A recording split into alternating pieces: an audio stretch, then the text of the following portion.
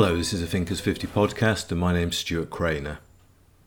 Over the years since we started the Thinkers 50 in 2001, we've interviewed and worked with a legion of thinkers and would-be thinkers. One who stands out for his insights and his humility and his legacy of intellectual curiosity and groundbreaking work is C.K. Prahalad. C.K. topped the Thinkers 50 in 2007 and 2009. We continue to remember C.K.'s legacy in our Breakthrough Idea Award, which is named after him. In this 2009 interview, Des Dearlove, my co-founder of the Thinkers 50, starts by asking C.K.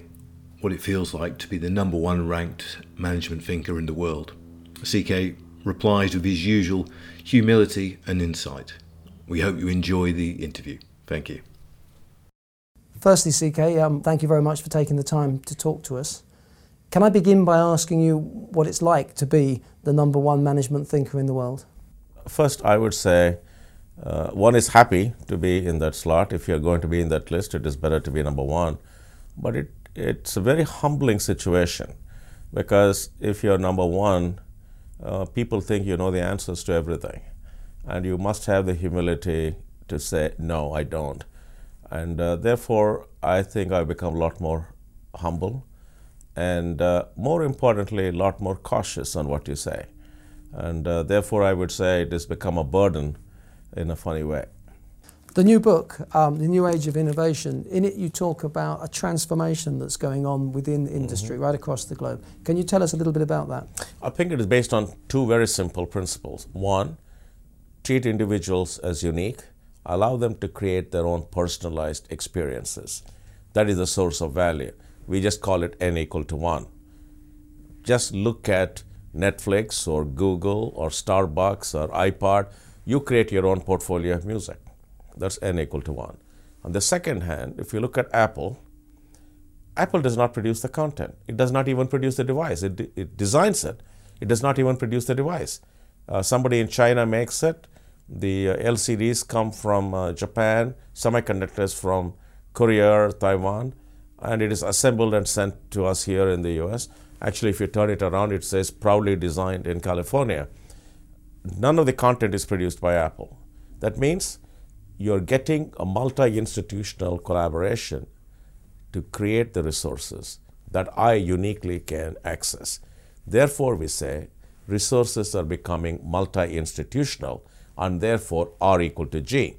N equal to 1 is a shorthand from one person creating their own personalized experience. R equal to G is a shorthand for saying resources to serve that one person uniquely may have to be accessed from multiple institutions. And that is the whole theory behind the book. It's quite simple. Sometimes N equal to 1, R equal to G appears to be very complicated. It's very simple. Think Apple, think Google. It's very easy. At the heart of the last couple of books has been this idea of co-creation. Can you explain what co-creation is? I think co-creation is an important idea. What it says is we need two joint problem solvers, not one.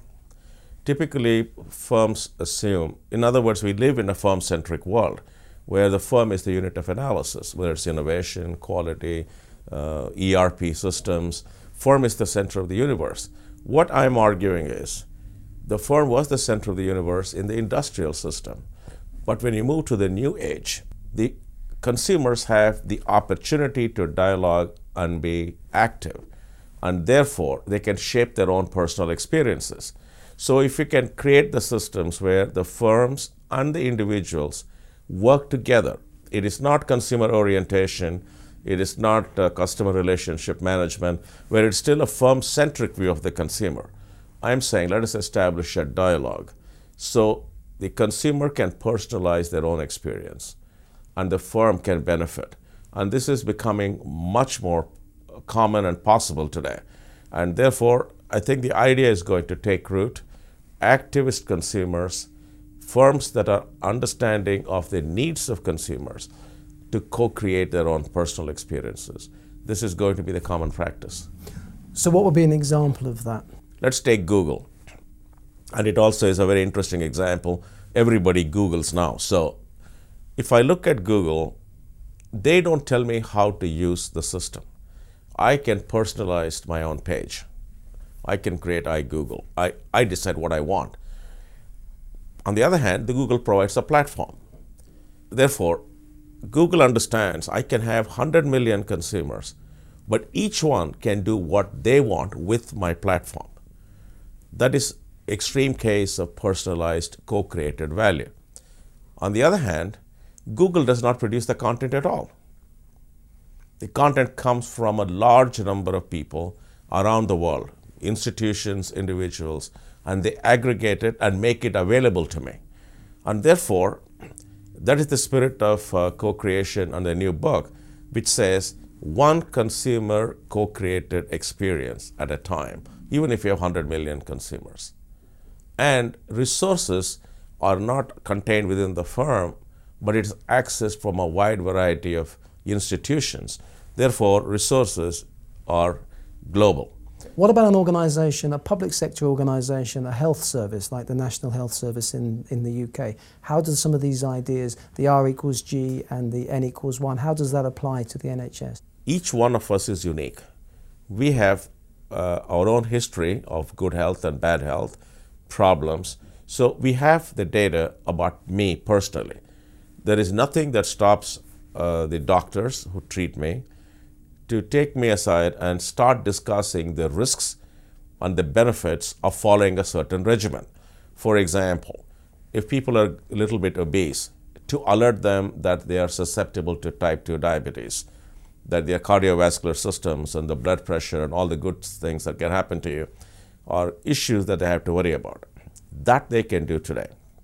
That means you and I use the same information, medical records, my testing and my episodes of illness, and then say to each other, if you follow this regimen, you will keep healthy.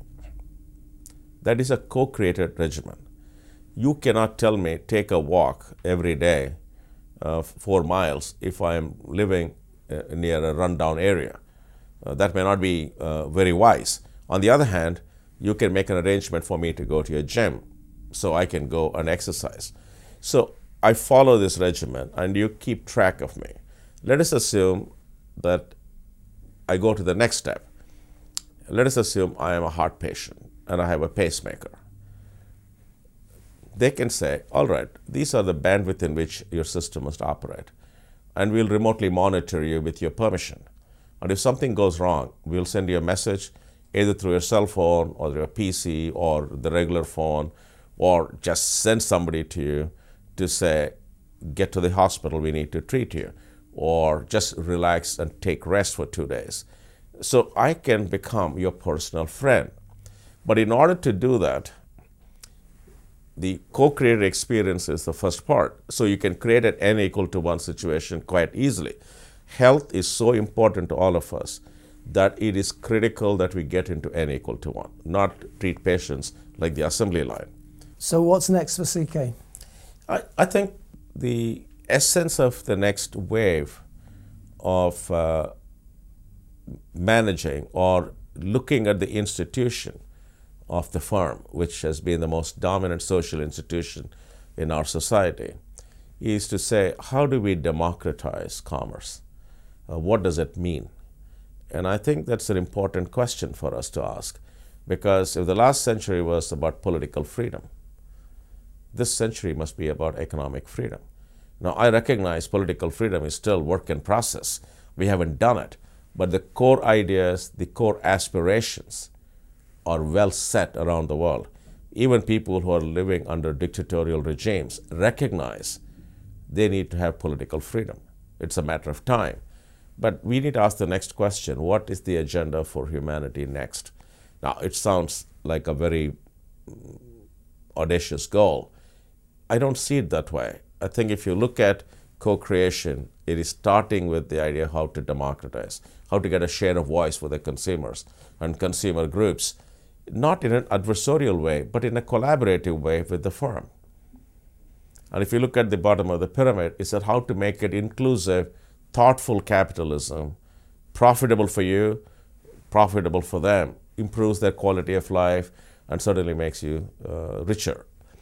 So I think if you look at inclusive capitalism, if you look at co-creation and therefore respect for the individual, and now the uniqueness at n equal to 1, these are all building blocks to think about how we can democratize commerce. And so I don't know when I'll be able to put all the pieces together, but that's the journey. In the last 3 books, that's the hidden journey.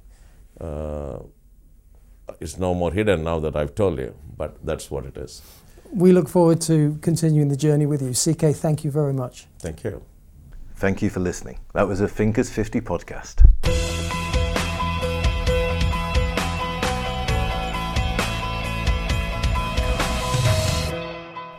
Thinkers 50 podcasts are produced by KDH Creative.